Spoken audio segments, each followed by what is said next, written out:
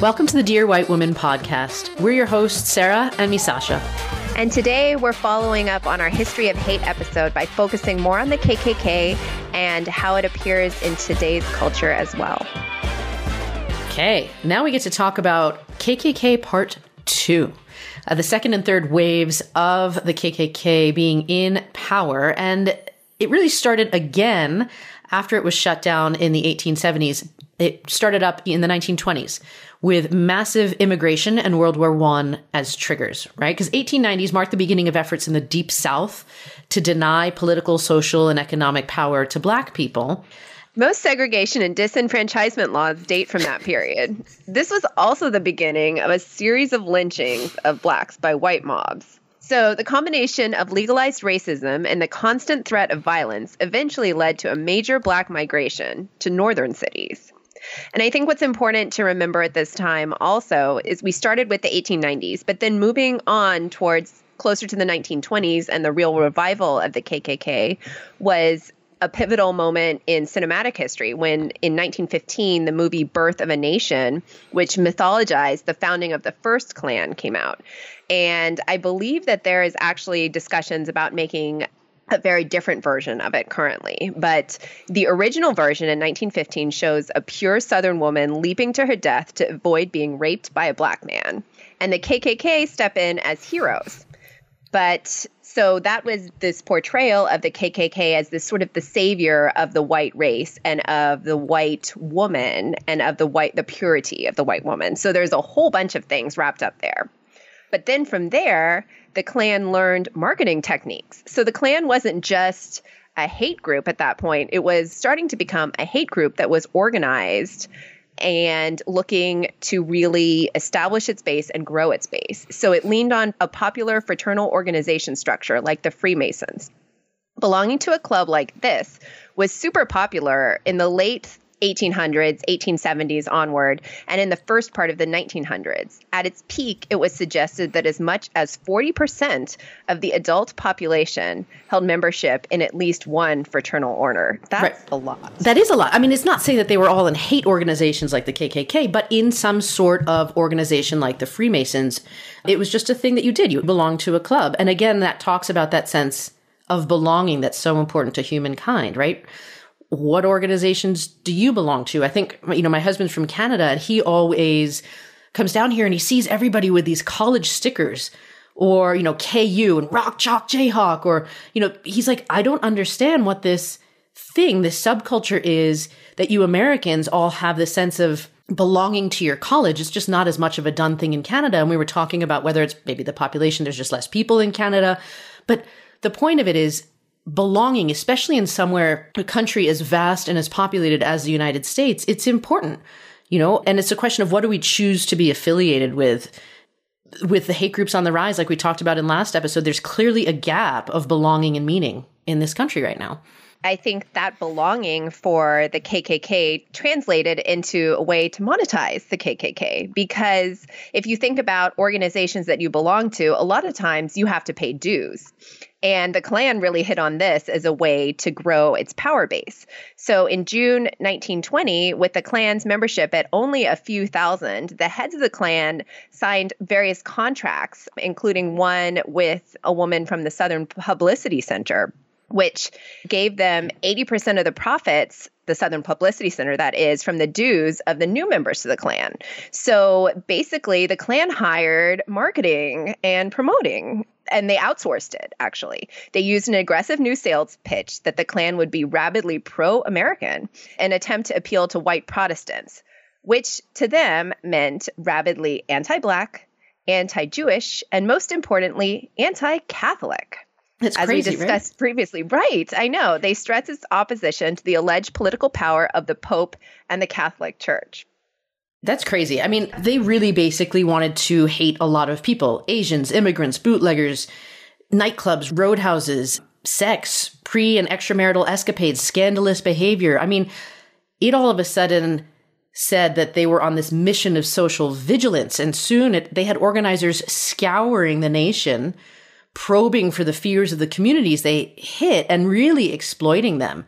So, in June 1920 was when they hired this marketing firm. Fast forward to the summer of 1921, nearly 100,000 people had enrolled in this, quote, invisible empire. And at that time, it was $10 a head, tax-free, since the Klan was a, quote, benevolent society. It was $10 a head to buy the standard white costume for 100,000 people. At its peak, in the mid-1920s, so fast forward another few years, the organization claimed to include about 15% of this country's eligible population, so approximately 4 to 5 million men. That's frightening. That's a lot of people. Yeah, I mean, if you take a moment to process that, the Klan claims it's basically a 501c3 collecting dues in which you pay for your white costume of hate. And they're monetizing themselves so broadly across the entire nation, if that's 15% of the nation's eligible population. Now, granted, that was what they claimed, right? So I will take it all with a grain of salt. But this was around the period that they started adding what we also know or envision as KKK, the cross burnings and the mass parades to intimidate other people. And so at this point, in terms of the target shifting, not infrequently, the Klan's targets became whites. Protestants and females who were considered immoral or traitors to their race or gender, right? I think you dug up this example of Alabama, right? Yeah, in Alabama, for example, a divorcee with 2 children was flogged for the crime, in heavy quotes, of remarrying and then given a jar of Vaseline for her wounds. So let's think about that for a second. Her crime was that she got divorced and then got remarried. And that's what the Klan was upset with. In Georgia, a woman was given 60 lashes for a vague charge of immorality and failure to go to church. When her 15-year-old son ran to her rescue, he received the same treatment. And in both cases, ministers led the Klansmen responsible for the violence. And this was particularly shocking to me, that these incidences and these examples that we found didn't only happen in the South. There were examples of these in Oklahoma and even in California in this time period. So in a period in time when many women were really fighting for the vote, for a place in the job market, and for freedoms on personal and cultural levels, the Klan really went after those women. They went after women who looked for independence because they claimed to stand for, quote, pure womanhood. Oy, oy, oy. Whatever that means, right? But the politics of the Klan, I mean, this is the time where there were so many people involved in it. And I want to go into the politics here because it affects something here where I live in Denver, Colorado, right? There's a part of the city that's named Stapleton. And there's a whole segment of the population who's motivated to change the name of this area within Denver City proper. The reason they really want to do that is because Benjamin Stapleton was the mayor of Denver for 2 different periods, so 5 different terms altogether. The first from 1923 to 1931, huge Klan stronghold, and then the second from 1935 to 1947. So in this book, The Hooded Empire, the KKK in Colorado, Robert Allen Goldberg, the author, writes that Stapleton was the Klan candidate for mayor in 1923 and won the election with support from the Klan. And he says that when he declared his candidacy for mayor in March 1923, he was Klan member number 1128 and a close friend of the Colorado Klan Grand Dragon, Locke. Now, keep in mind, we just talked about how many people were caught up in this fraternal organization, right? And it wasn't unique. In 1922, Texas sent Klansman Earl Mayfield to the U.S. Senate. Klan campaigns helped defeat 2 Jewish congressmen who had headed the Klan inquiry. Klan efforts basically were credited with helping to elect governors in 12 states in the early 1920s. That's an amazing political reach. Right? That's huge. And, you know, people are affiliated with political parties because of what it can get them to some degree, right? Now, there were rumors of his membership in the Klan during the mayoral campaign. He responded by denying he was a Klan member, and the voters believed his denial, and he was elected, defeating an unpopular incumbent, Dewey Bailey. Then Stapleton appointed fellow Klansmen to multiple positions in Denver governments, though he did initially resist pressure to appoint a Klansman as chief of police. Now, fast forward into a little bit later, 1925, the power of the Klan over Stapleton was waning, and he ordered what's called the Good Friday raids over the Klan police chief he had eventually appointed. And he wound up exposing a dozen Klan members, and he did declare his independence from the Klan by firing the police chief. After that term was up, where he got in with the help of the Klan, he eventually ran for re-election and won for 3 more terms a decade later. I mean, Stapleton is credited with making major civic improvements in Colorado, during his 5 terms as mayor, there's the Denver Civic Center, the Denver Municipal Airport, which is what was named after him. And then the airport moved, but this area that used to be the airport is now called Stapleton because it used to be the Stapleton Airport. And then the Denver Mountain Rocks, including, a lot of people have heard of the Red Rocks Amphitheater. Stapleton was the city's longest running mayor. And so, as I said, the city of Denver named the airport after him. And then when the airport was dismantled and moved, the neighborhood that arose in place of the airport was named after Stapleton. And this is where the controversy is. People who live in that neighborhood will argue 2 different things. One, some people say, what does it mean to have a neighborhood named after someone from the Klan? And some would say that it reeks of intolerance. It supports hatred. It really, makes it unfriendly and unwelcoming of a neighborhood for people to live in.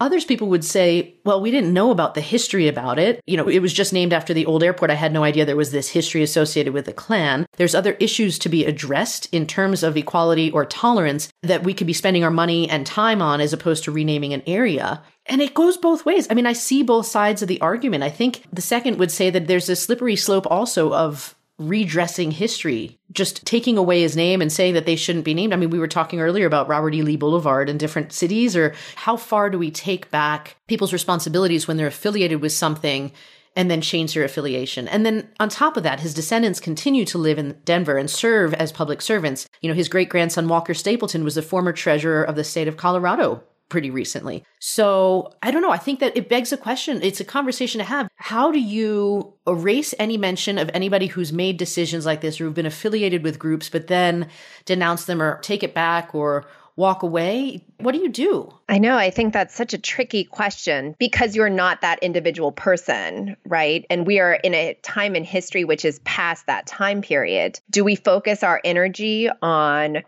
redressing the wrongs, and how, I think, is really the question, right? How do we redress the wrongs, and how is that most effective? Is it by renaming something? Is it by focusing on education and sort of looking forward to the future to make sure we're not going to have another Klan infiltration of elections or anything along those lines? I think it's really important to start talking about these things. Yeah, I think so. I think going with that wave of history, though, if you look at the Klan overall, this was in mid-20s that Stapleton was affected by it. The 1930s, the main group's membership had actually dropped down. I think, they had said they had millions of people. They were down to about 30,000 by 1930 with pressure from outside, internal division within the Klan, and criminal behavior by the leaders. There was one of the splinter groups off of the KKK. His name was Stevenson, and he was convicted for the abduction, rape, and murder of a woman. And so that kind of made it a group that you really didn't want to be affiliated with, that was not accepted in society anymore. Yeah, and I think that what I found amazing was that the formal end to this wave of the KKK didn't come through them disbanding because they thought there was a bigger purpose out there, or that what their goals weren't relevant anymore. It was actually due to taxes. It was when the IRS in 1944 filed a lien against the KKK for back taxes of more than $685,000 on profits earned during the 1920s. So I guess they weren't really a true 501c3. And also $685,000 in 1944. Yeah. Right? That's a lot of money. That is a lot of money. So basically, one of the Klansmen was quoted as saying, "We had to sell our assets and hand over the proceeds to the government and go out of business. Maybe the government can make something out of the Klan. I never could." So that was when the doors slammed shut on that second wave of the Klan. All because of taxes. That is interesting. It wasn't any moral change in heart. It was totally financial at that point, it sounds like. So let's talk about the third wave, because this is interesting and this is much more relevant to where we are now, right? Yes, I think the third wave, which, we saw a lot of it basically in that period of time right after World War II, but in the post-war era. If you look at the social forces, just like in the Civil War that were at work in the United States following World War II, there was a new wave of immigrants.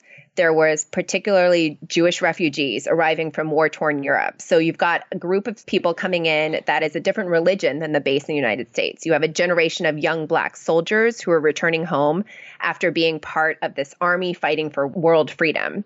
In the South, you've got more union organization to attempt to address the poor workers. You've got migration from farms to cities. And then within all of that, you've got people who are upset about systems being changed. And a new Klan leader began to beat the drums of anti-Black, anti-union, anti-Jewish, anti-Catholic, and anti-communist hatred. So looking at this specific period in 1953, automobile plant worker Eldon Edwards formed the U.S. Klan's Knights of the KKK in Atlanta. And I think it's important to take a step back and note that the Klan as it appears today is actually, it's not just one unified KKK. It's important to know that we have not just one entity run by a sole leader, but at least 4 larger Klan organizations. And we're going to talk about them a little bit going throughout. And we just started to touch upon that first one, but we've got the Brotherhood of Klans, or the BOK, the Church of the National Knights of the KKK, or the National Knights, the Imperial Klans of America, or the IKA, and the Knights of the KKK, which is the Knights Party, which was founded in 1975 by David Duke. And we mentioned him in part 1 of the History of Hate. And this is what he did, when he graduated from LSU. As you do, when you graduate from university, you go and form a giant faction of a hate group. Yikes. Right? And he's the David Duke who's run for what seems like 1 million political offices in Louisiana, right? This is the David Duke. So you found a massive hate group and you run for political party. That's what we have going on here. Yes. So let's talk about some of them. And this first one that we're talking about, the one from 1953, was sort of the oldest of these 4 factions. So that going back in 1953, that automobile plant worker founded the Knights of the KKK in Atlanta. But he didn't really attract that many members until really the Supreme Court came down the following year in Brown versus Board of Education. So when they started to take away the segregation, that's when the Klan really got active, because again, you're looking at people who are having systems and privileges challenged. So by 1958, Edwards' group had an estimated 12,000 to 15,000 members. But by 1965, the total Klan membership had reached somewhere between 35,000 to 50,000 people. Wow. That's unbelievable what you just said about, I mean, it is believable, I guess, so I shouldn't say that. But that it really was people's privileges being challenged. When you needed school integration, they were like, nope, we don't like that. We're going to go join a hate group. That's scary. Let's talk about some of the other groups. Yeah, so no Klan group was more ruthless. To have the title of most ruthless Klan group has to be just unbelievable. But it goes to the Secretive White Knights of Mississippi. They were pretty small. They only had 6,000 or 7,000 members at its peak, but it still earned the reputation as the most bloodthirsty faction of the Klan since Reconstruction. So That's about a 100-year window, right? The White Knights committed many crimes during the 1960s, but the most shocking were the murders of 1 Black and 2 civil rights workers in Philadelphia, Mississippi on June 21st in 1964. So one bombing also stands out in the history of the Klan and its fanatical fight against integration in the South. So remember, there was the decision, the Brown v. Board of Education decision, which was attempting to desegregate public spaces. And in response, on September 15th, 1963, a dynamite bomb ripped apart the 16th Street Baptist Church in Birmingham, killing 4 young Black girls. And this is the bombing, the Birmingham church bombings, which are widely referred to in a lot of civil rights textbooks and history. But this was really in a category by itself because it was so overt, so desperate, and it took the lives of 4 young girls. There was a movie, there's so many things talked about this. I'm trying to remember where, there was a visual scene of this somewhere that I can't remember right off the top of my head. But yeah, it's really well-known hate crime. Yes, there's a lot. And Eyes on the Prize is a great documentary series that I think they have a whole episode maybe devoted to this. But maybe it was this church bombing, maybe it was an amalgamation of all of these acts. But these acts finally began to arouse public indignation in the South and across the nation. So in 1964, you actually had a silent counterattack begun by the FBI, and they made a major effort to infiltrate the Klan. I had no idea. Right? Me neither. And what's astounding is a year later, in September of 1965, the FBI had informants at the top level of 7 of the 14 different Klans then in existence. Of the estimated 10,000 active Klan members, some 2,000 were relaying information to the government. Wow. Can you imagine? That's 1 in 5 Klan members is a government informant. That's fascinating. Although the FBI did arrest Klansmen and prevented some violence because of this information, there's also allegations, though, that the FBI didn't really control some of the informers who may have been involved in illegal acts themselves. So they were allegedly informing, but at the same time, they're going ahead to commit their hate crimes just like they would otherwise. Got it. Do we want to go into the David Duke stuff? I mean, I'm kind of like, do we need to know more about him? Because it's so scary. He's a former Grand Wizard of the KKK, right? He ran in 1989 and was in the Louisiana State Legislature. I mean, let's talk about this for a little bit, because I have heard his name, but I realized like it wasn't, I mean, it was a while ago, but it wasn't that long ago. And we continue to see things like this happen in politics today. Right. So remember, David Duke founded a branch of the KKK in 1975, right when he was out of college. So to keep in mind, we talked about a couple branches of the KKK. The two other large branches from the KKK that were formed in 1996, actually. So not that long ago. But back to David Duke, after he, made his career choice out of school known to be hate, he was a former Republican Louisiana state representative, which, is astounding. But he was a candidate in the Democratic presidential primaries in 1988.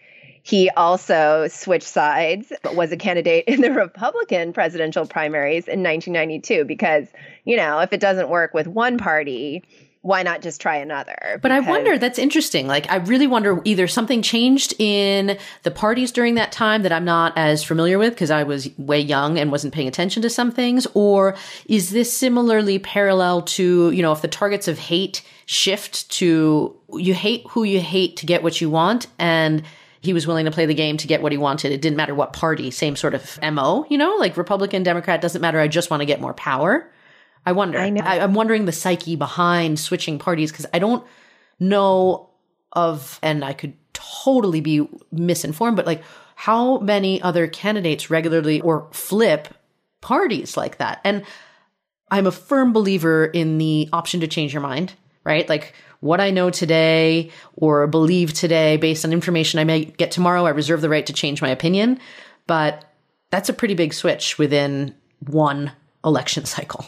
Yeah, and I think I have no idea how he ran as a Democrat. I can't even wrap my head around that. So I'm also really curious. I have no idea there. But those weren't the only two races that he ran unsuccessfully. He also ran unsuccessfully for the Louisiana State Senate, the United States Senate, the United States House of Representatives, and for governor of Louisiana.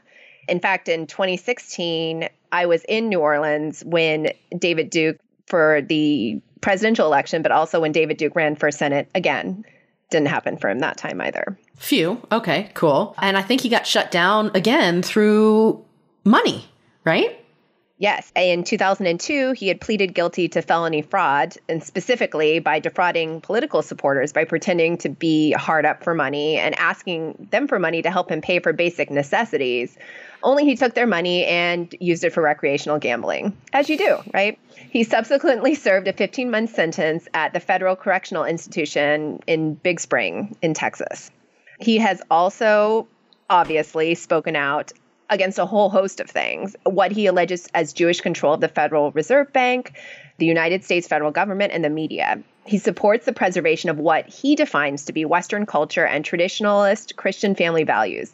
He also, not surprisingly, probably given his own experiences, wants the IRS to be abolished. He also believes in voluntary racial segregation, anti-communism, and white separatism. I wonder, as we head into election cycles in the next, multiple ones as we go forward, what do his pamphlets look like, right? Because you look at candidate forms, you look at their websites, you look at that sort of stuff. I wonder what the coding is. Like, how critical is it that we all take that right to vote carefully and do our due diligence researching truly the background of people? Because he's probably not going to, maybe in this case, he's a very well-known, prominent figure in the culture of hate. So maybe more people are familiar with him, but how many people don't have that banner and yet share these views and mask them using different terms? It's really important for us, I think, to do our research because you just don't know how many of these views are shared by other people. I agree. Well, and when I was in New Orleans for that election cycle in 2016, I saw the David Duke campaign commercials.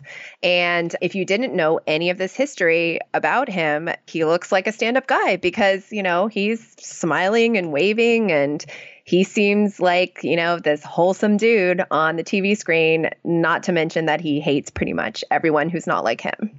Got it. That's really frightening. I mean, yes. I think this is to say that, the cycle of hate and the cycle of hate trying to gain more power through our political system does not stop. There's a lot of ruling by fear, a lot of instances of hate coming up over and over and over again. And I don't necessarily like talking about it each episode because it feels in some ways like it glorifies it.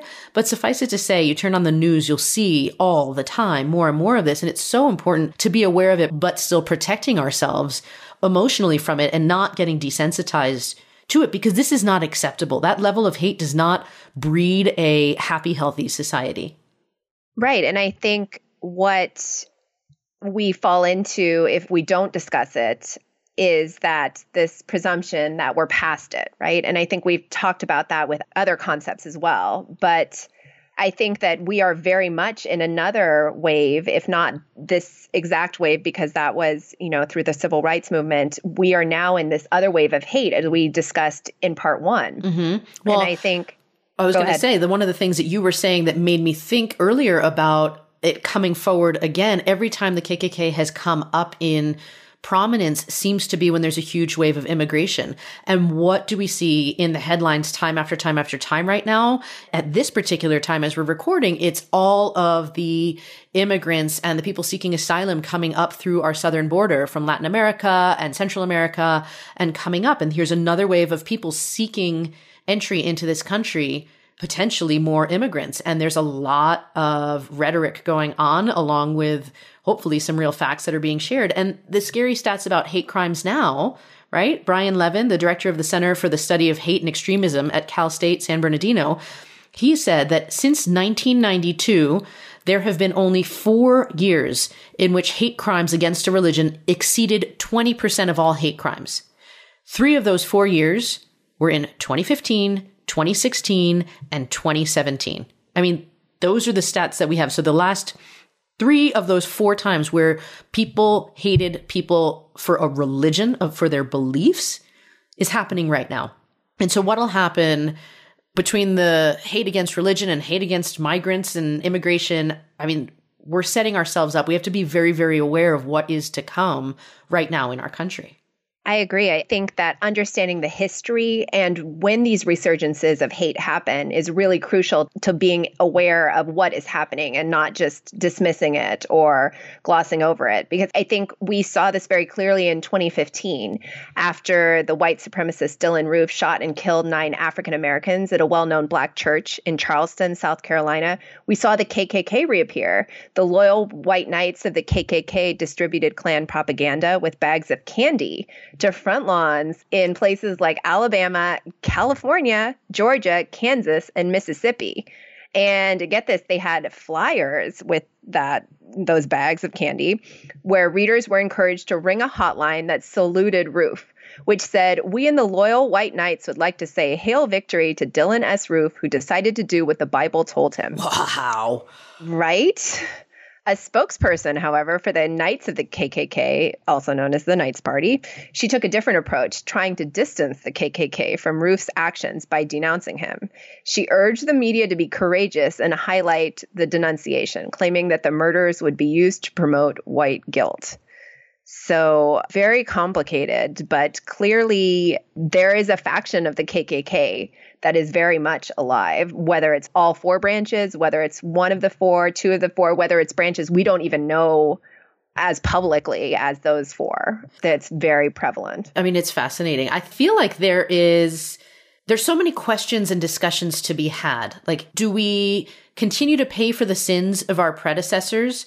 Whether it's the Stapletons for political affiliation in the past. And I don't mean their current family, but just like the neighborhoods and streets being named after people. Is it for white people, reparations for slavery or for taking land away from Native Americans? Or is it more important to acknowledge it, state an opinion, make choices in our current lives that reflect our values, right? How do we process the evil that's done in the world? How do we stand firm and make a difference in our own lives and the lives of our children going forward? Because what we do now will shape the future that they inherit in this country, especially with something as prominent as hate and powerful as hate.